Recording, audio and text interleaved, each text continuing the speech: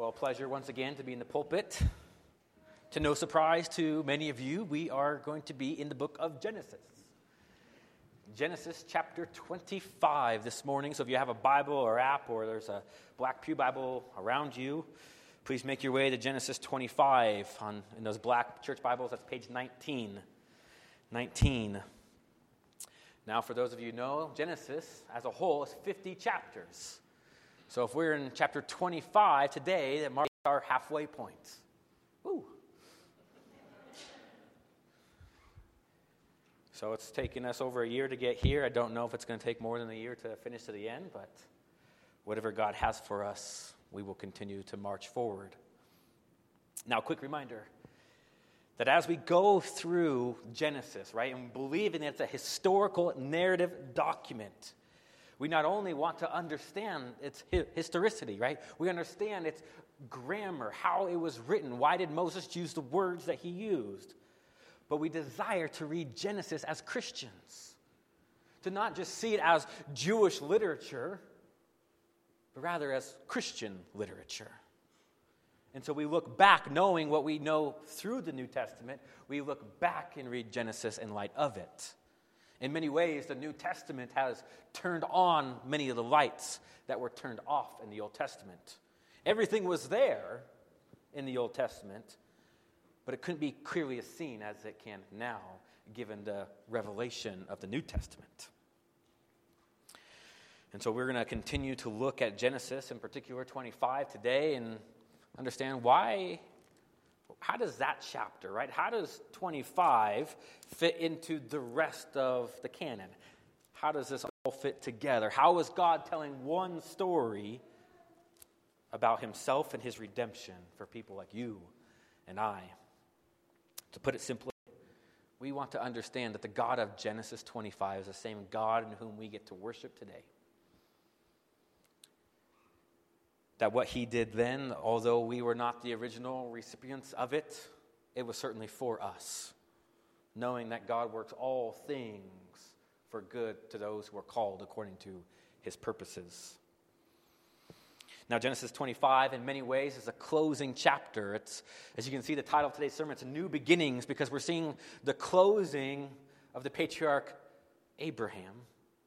And now we are kind of turning a new page to the next generation, to the promised son that's going to continue the covenant given to Abraham, and that is Isaac and his offspring. But before we actually read through Genesis 25, I want to pray. As I normally do. I want to pray for you, pray for the kiddos next door, and as I do that, will you please just pray for me and the preaching of God's word, and then we'll dive into it together. But let's pray one more time. Father, I want to come to you before we look reverently at how you have recorded Scripture. We have recorded revelation of you in order to be read and understood and obeyed for us this morning. God, what a gift it is to have a God that cares about how he is known, that you're a God who cares about the details. So, Lord, I pray for every person in this room this morning that you would, through your Spirit, just to illuminate the text for them to rightly see and apply it to their lives. That we rightly see who you are. Who is the God of Genesis 25? Is this the God in whom I can trust today? I'm going to pray that you'd answer that question. I also pray for the kiddos next door and the teachers that are leading them. Will you give them wisdom to rightly look at the same chapter that we're looking at in here, but encourage their little hearts to know and believe and trust in you, Jesus Christ, because of it. Lord, what a gift. What a gift it is to be able to submit ourselves to you and to your word this morning. And it's in your mighty name we pray. Amen. Amen. All right, let me go ahead and read all of Genesis 25. I would ask specifically for my Hebrew professor who is in attendance this morning to give me grace for the butchering of Hebrew names that I may or may not do. But let's read this together. Genesis, or I'll read it over us this morning. Genesis 25, starting verse 1. Abraham took another wife, whose name was Keturah. She bore him Zimran, Jokshan, Medan, Midian, Ishbak, and Shurah. Jokshan fathered Sheba and Dedan. The sons of Dedan were Ashurim, Latushim, and Lumin. The sons of Midian were Ephah, Epher, Hanak, Abidah, and Eldah. All these were the children of Keturah. Abraham gave all that he had to Isaac. But to the sons of his concubines, Abraham gave gifts. And while he was still living, he sent them away from his son Isaac, eastward to the east country. These are the days of the years of Abraham's life, 175 years. Verse 8, Abraham breathed his last and died in a good old age, an old man and full of years, and was gathered to his people. Isaac and Ishmael, his sons, buried him in the cave of Machpelah, in the field of Ephron, the son of Zorah the Hittite, east of Mamre. The field that Abraham purchased from the Hittites. There Abraham was buried with Sarah his wife. After the death of Abraham, God blessed Isaac his son, and Isaac settled at Be'er Lahai-roi. These are the generations of Ishmael, Abraham's son, whom Hagar, the Egyptian, Sarah's servant, bore to Abraham. These are the names of the sons of Ishmael, named in order of their birth. Neboeth, the firstborn of Ishmael, and Kedar, Abdil, Misbam, Mishma, Duma, Massa, Hadad, Tima, Jetur, Naphish, Kedama. These are the sons of Ishmael, and these are their names, by their villages and by their encampments, 12 princes according to their tribes. These are the years of the life of Ishmael, 137 years. He breathed his last and died and was gathered to his people. They settled from Havilah to Shur, which is opposite Egypt in direction of Assyria. He settled over against all his kinsmen. These are the generations of Isaac, Abraham's son. Abraham fathered Isaac, and Isaac was 40 years old when he took Rebekah, the daughter of Bethuel, the Aramean, and Paddan Aram, the sister of Laban, the Aramean, to be his wife. And Isaac prayed to the Lord for his wife, because she was barren. And the Lord granted his prayer, and Rebekah, his wife, conceived. The children struggled together within her, and she said, "If it is thus, why is this happening to me?" So she went to inquire of the Lord. And the Lord said to her, 2 nations are in your womb, and 2 peoples from within you shall be divided. The one shall be stronger than the other, the older shall serve the younger. When her days to give birth were completed, behold, there were twins in her womb. Verse 25. The first came out red, all his body like a hairy cloak, so they called his name Esau. Afterward, his brother came out with his hand holding Esau's heel, so his name was called Jacob. Isaac was 60 years old when she bore them. When the boys grew up, Esau was a skillful hunter, a man of the field, while Jacob was a quiet man dwelling in tents. Isaac loved Esau because he ate of his game, but Rebekah loved Jacob. Once when Jacob was cooking stew, Esau came in from the field, and he was exhausted. And Esau said to Jacob, "Let me eat some of that red stew, for I am exhausted." Therefore his name was called Edom. Jacob said, "Sell me your birthright now." Esau said, "I'm about to die. Of what use is a birthright to me?" Jacob said, "Swear to me now." So he swore to him and sold his birthright to Jacob. Then Jacob gave Esau bread and lentil stew, and he ate and drank and rose and went his way. Thus Esau despised his birthright. Church, that is the word for us this morning. Yeah, thanks be to God indeed.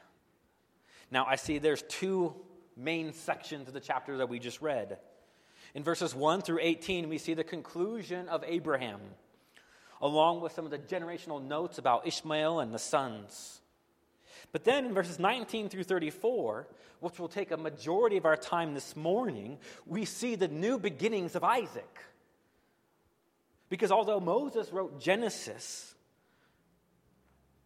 we see that Moses had an emphasis to really highlight and zoom in on the covenantal people of God. And we'll see that Isaac is the new beginnings of that. But we don't really talk a whole lot about Isaac. In fact, much of the end of the chapter is then focusing on Isaac's sons, Jacob and Esau. So we will talk about Isaac. But Jacob and Esau really then will have the dominance of the forthcoming chapters. So Moses is setting up their reality. Now, going back to verse 1, let me point out a few things from that very first section. Because we're seeing the story of Abraham come to a close. And there's a couple of things to take note that once Sarah had died, where we learn that Abraham married again to a woman named Keturah. And with Keturah, they had many sons. And those sons had sons. Now, why do we need to know that? Because in many ways, what we're seeing is Genesis reminding us that God is a promise keeper.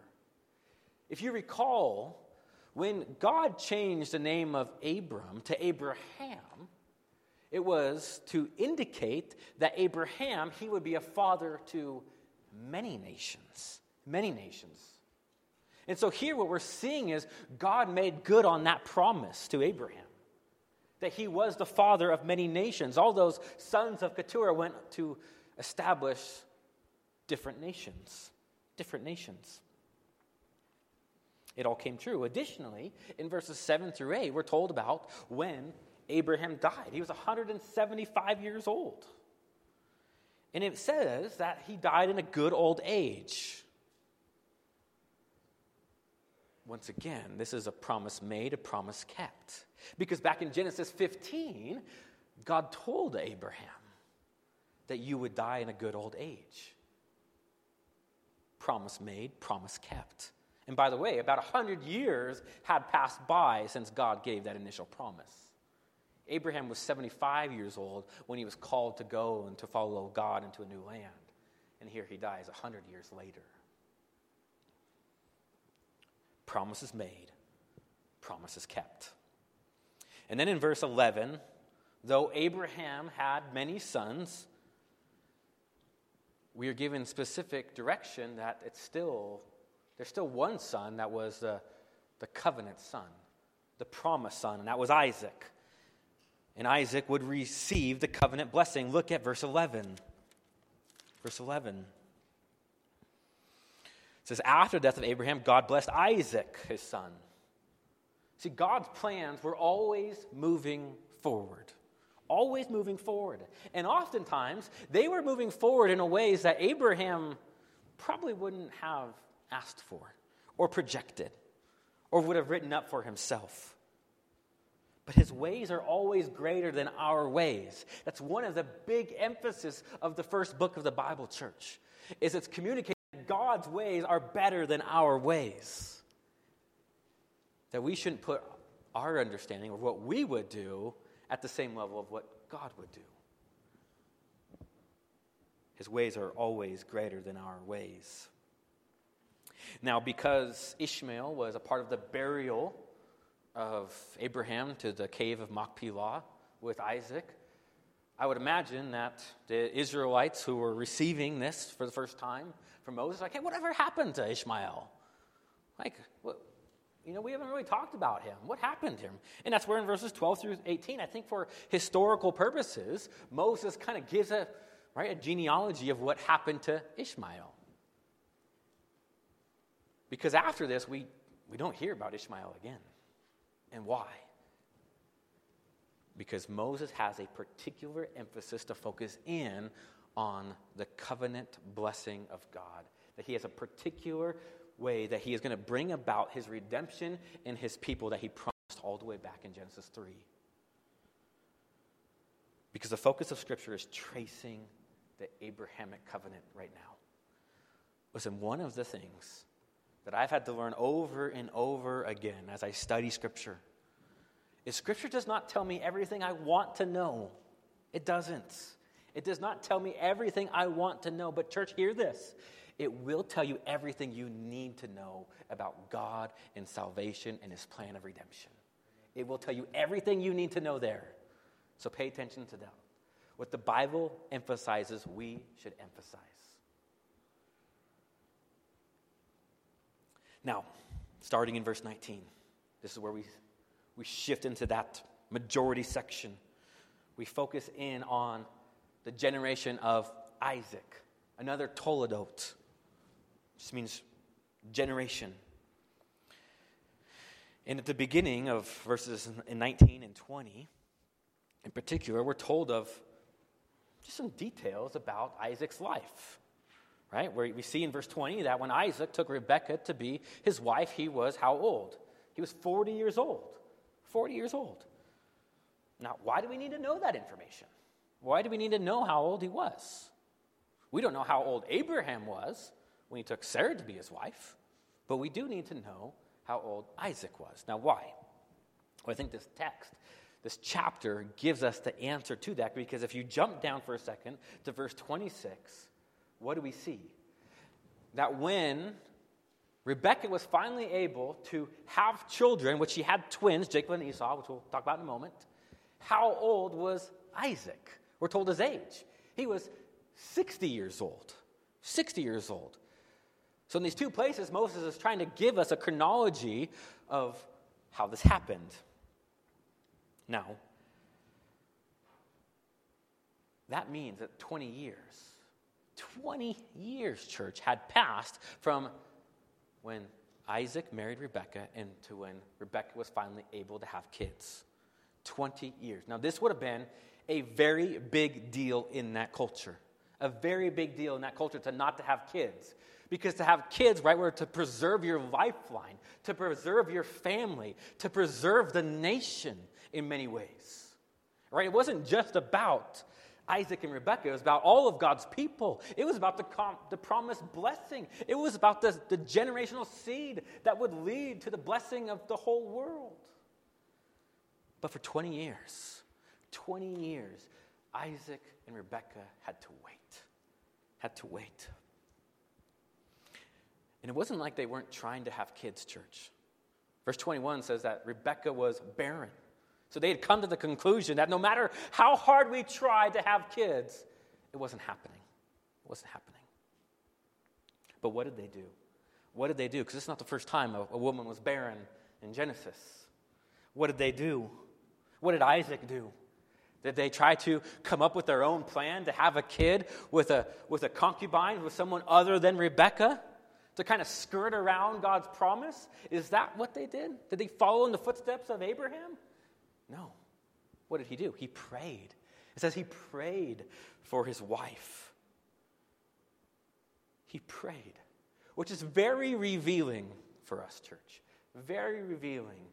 Because, and here's what I've known to be true in just my time of, I think, just being a human, not even being a pastor, is you tend to find out who people are, who they really are, when they don't get their way.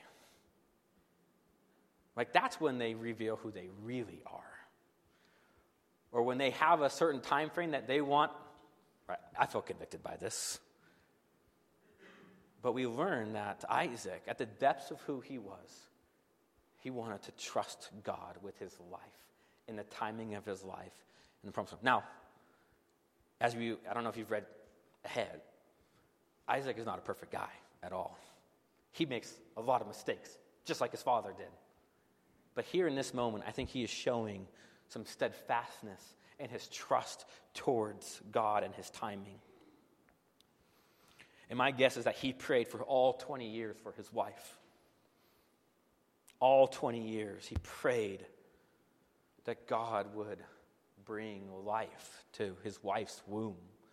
Prayed that the promise that God had made would come forward. But he waited and he prayed. In 20 years, God had him wait until he answered that prayer.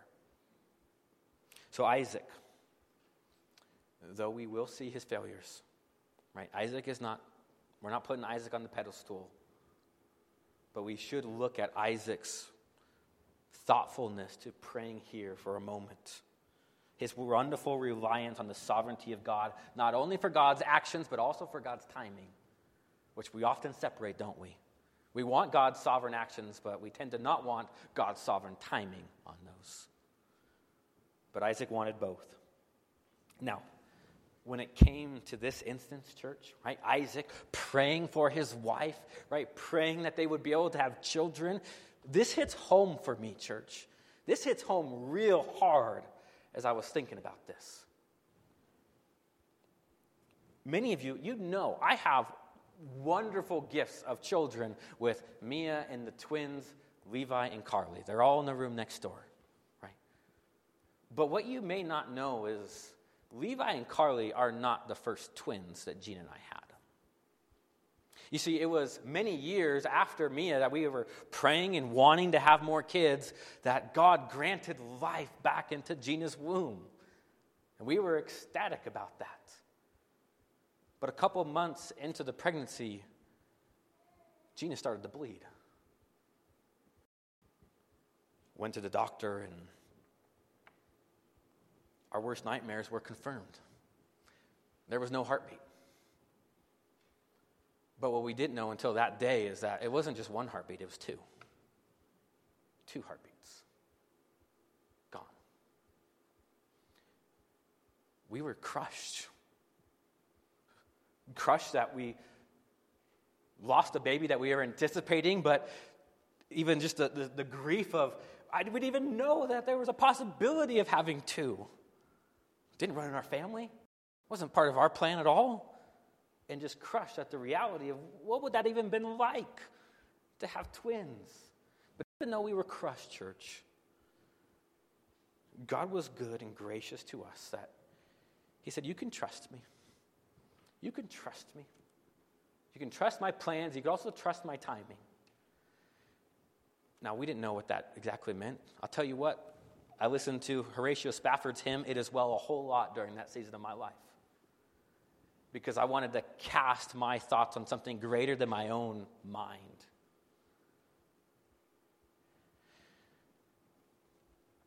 But from that day forward, I started praying that we would have twins. And God, you guys know, God answered that prayer. He didn't have to. I didn't deserve it, but he answered it. And he answered it in his own timing. I'll tell you, there is something very unique, and I think everybody in the room could probably understand this at some level. There is something unique about wanting to have a child or raising a child in those early days or having grown children of your own that makes and drives your dependence on God in so many ways. That there is something about kids, even though they are a wonderful blessing from God, they drive you to God and your dependence on him in ways that you would have never done before. And we thank God for that. Because we get a rich blessing of kids and time with them, and he gets to be God. Which is exactly what kids are intended to do. Be a blessing, but reveal God in new and profound ways. It's what happened with Isaac even before the pregnancy. And it's what happens with Rebekah during the pregnancy. Look at verse 22.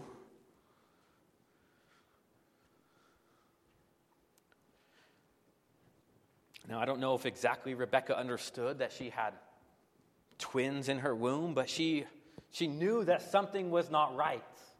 Something was different. Something wasn't normal. And so she says, if it is thus, why is this happening to me? In the Hebrew, it could even be translated, why do I live?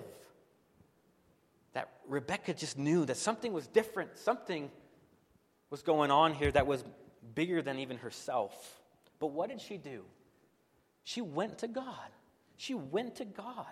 See, God is not afraid of your questions. God is not afraid of the circumstances of your life.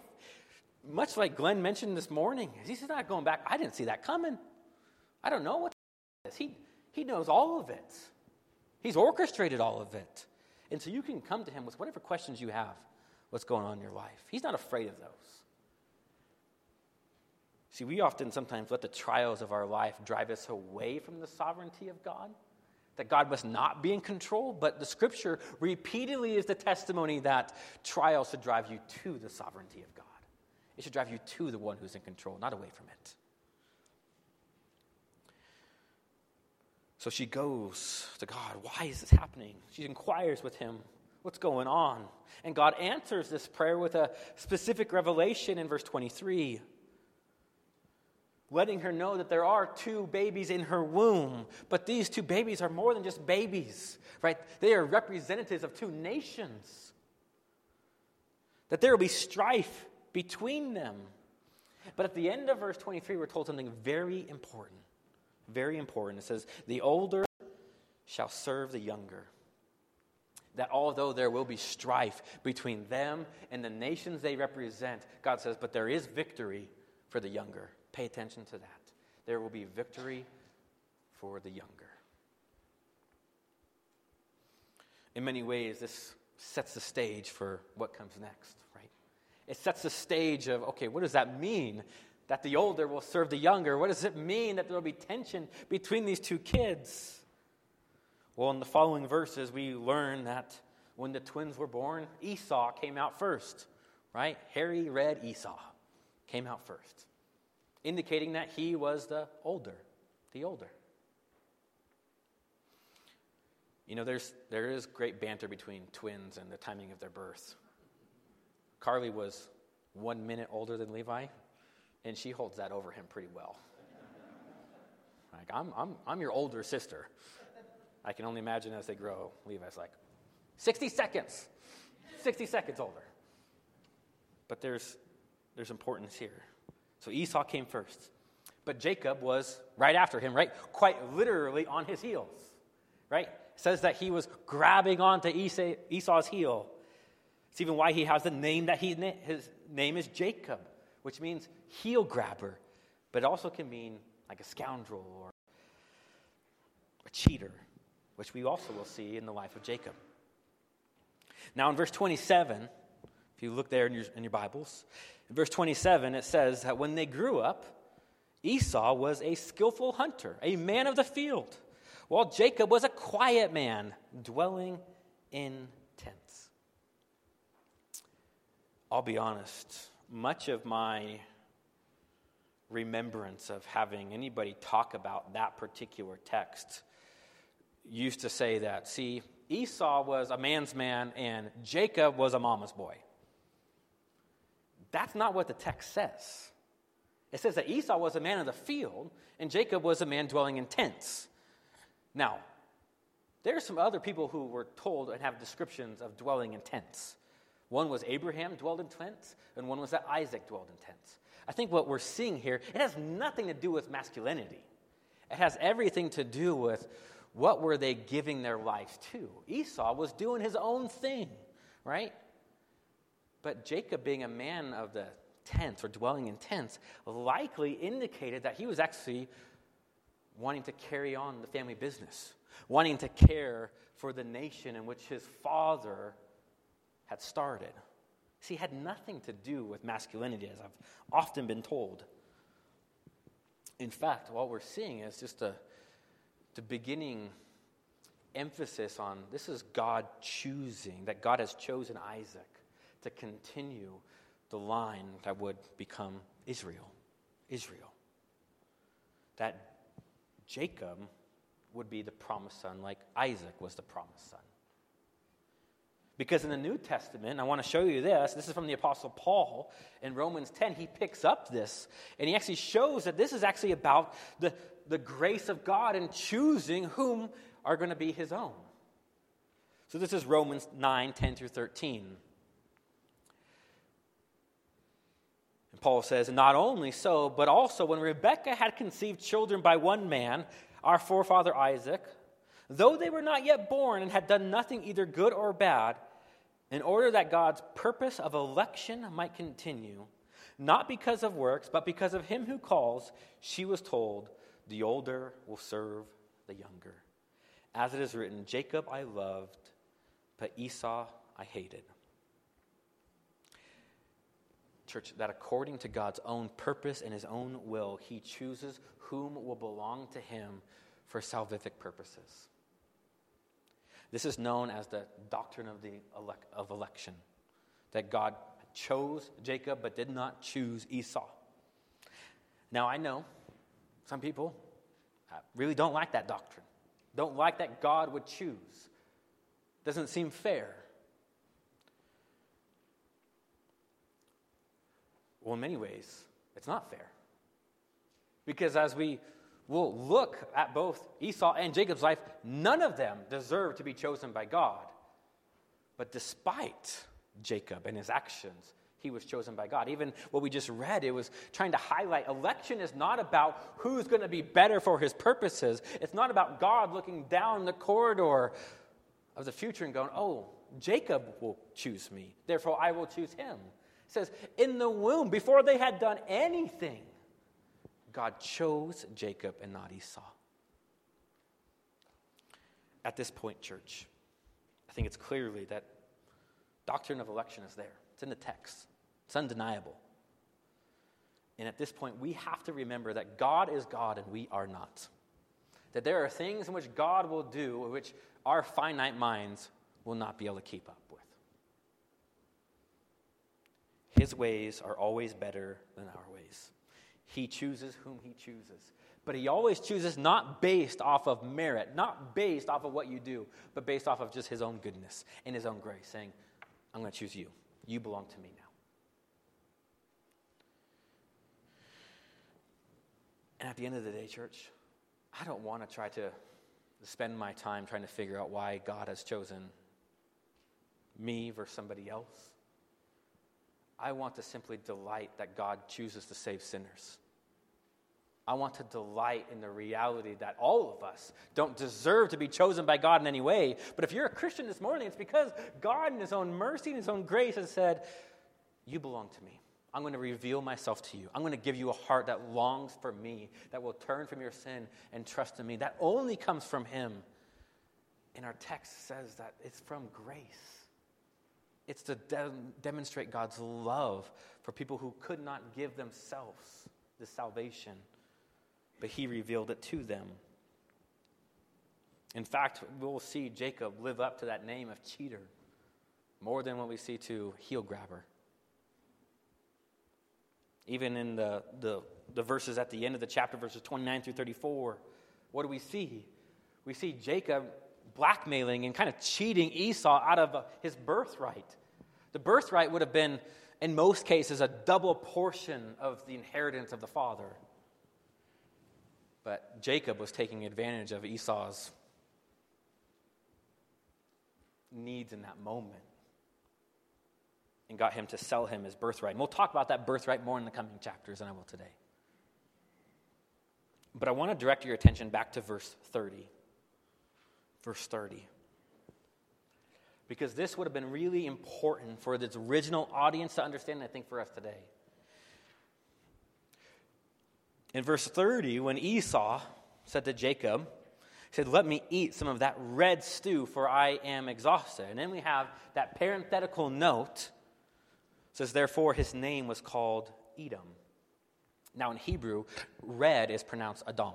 Adam.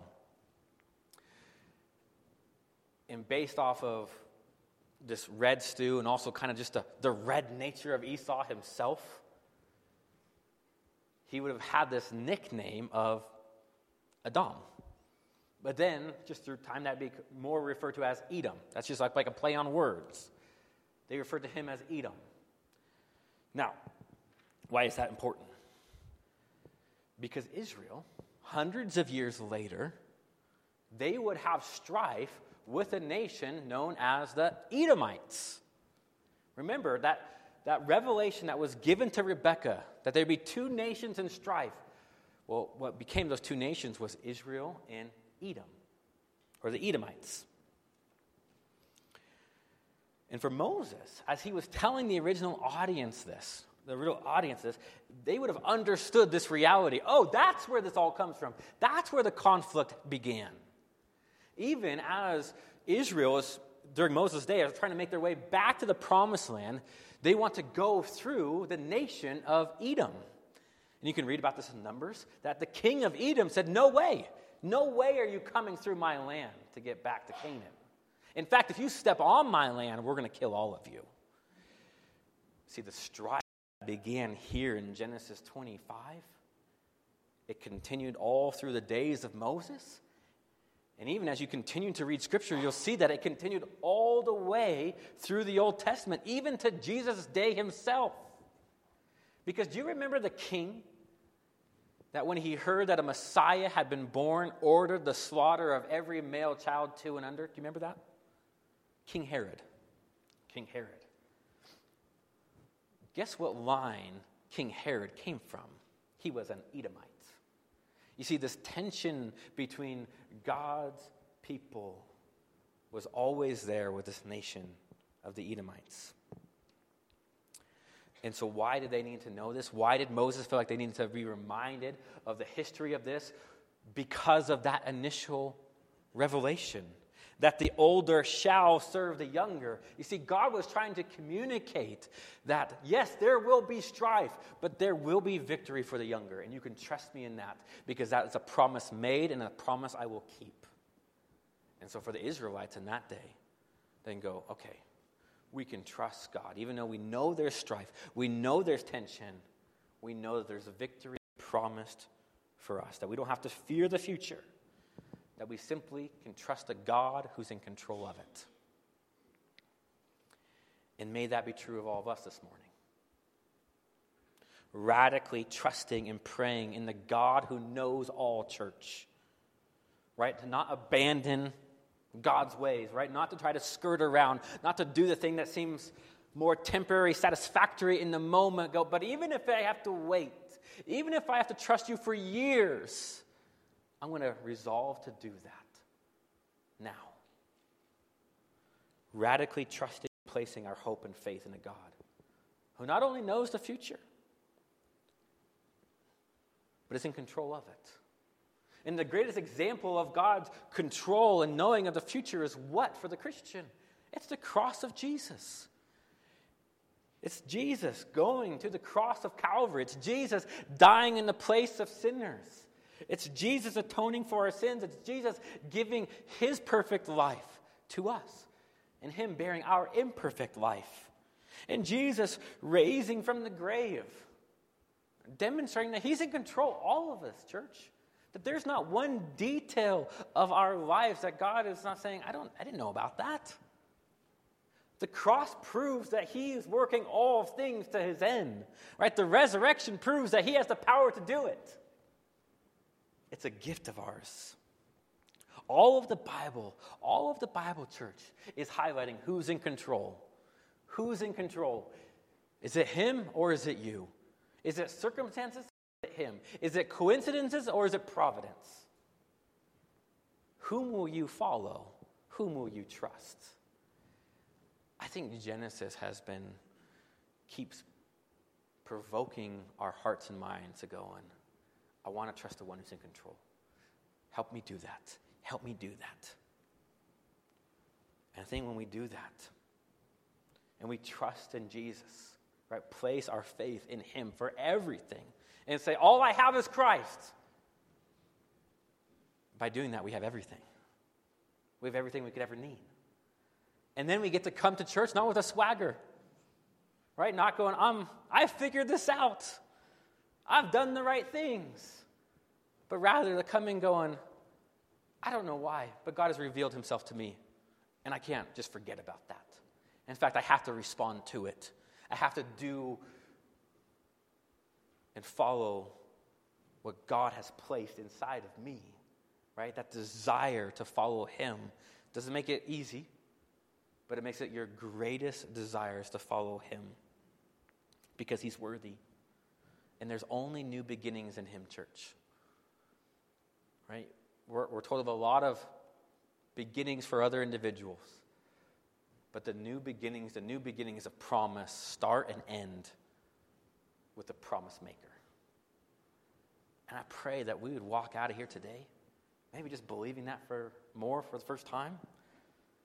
Maybe if you're not even a Christian this morning, you're not quite sure where you're at. Maybe you're going, how do I know if I'm even called? What if I'm not chosen? Well, I can't answer that for you. But I do know you're here. And that's not a coincidence. That God has revealed who he is through his word for a reason. What will you do with that? I pray it's when you go, I'm tired of trying to be the God of my own life. I want to submit myself to the God who's in control of everything and demonstrated his love for me on the cross. That's the God of Genesis 25, church. Let's go ahead and end there. Let me pray for us, and then we'll respond.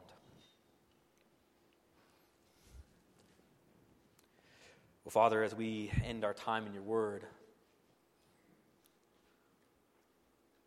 I'm thankful that you are the God of Genesis,